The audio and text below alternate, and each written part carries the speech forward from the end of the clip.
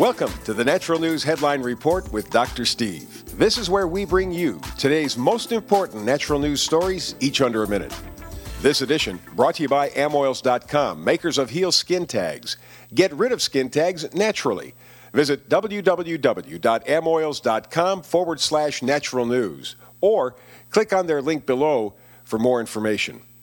To coffee or not to coffee?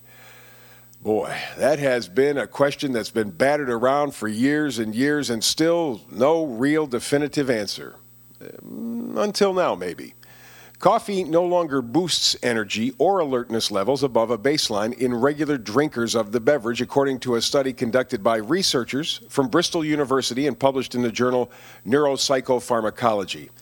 They say, although frequent consumers feel alerted by caffeine, especially in their morning tea, coffee, or other caffeine-containing drink, the evidence suggests that this is actually merely the reversal of a fatiguing effect of acute caffeine withdrawal.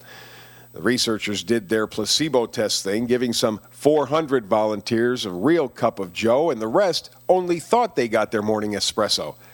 The researchers found that among the participants who drank less than 1 cup of coffee per day, drinking the caffeinated beverage resulted in enhanced performance on tests and alertness, while placebos, they had no noticeable effect. So, here's mud in your eye. It appears as if the all-beef patty may be linked to asthma. Children who eat 3 or more hamburgers a week may be more likely to develop asthma than children who eat fewer burgers, according to a study published in the journal Thorax. The researchers studied more than 50,000 children in 20 countries, and they found that among the children living in the so-called richer countries, eating 3 or more burgers per week was significantly associated with a higher risk of asthma. This effect was not seen in the so-called less wealthy countries.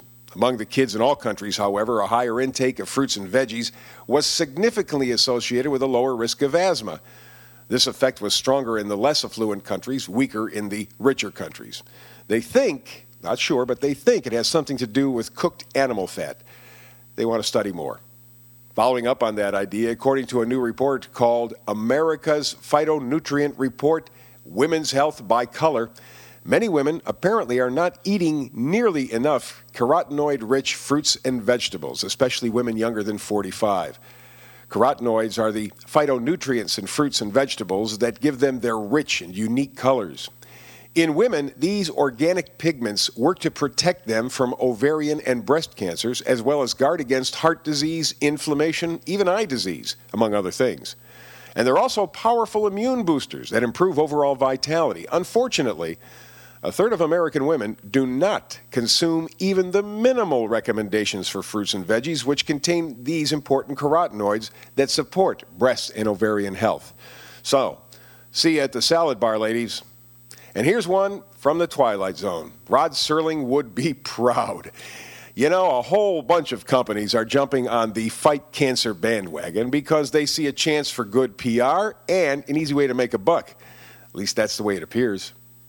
It was weird enough when Kentucky Fried Chicken did their Buckets for the Cure campaign earlier in the year, but the latest marriage between the so-called battle against breast cancer and business is bizarre.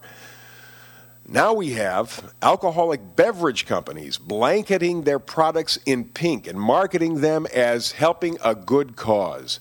Chambord's Pink Your Drink campaign, for instance, urges customers to buy liquor because by adding a splash of Chambord to any cocktail, you're supporting breast cancer awareness year-round.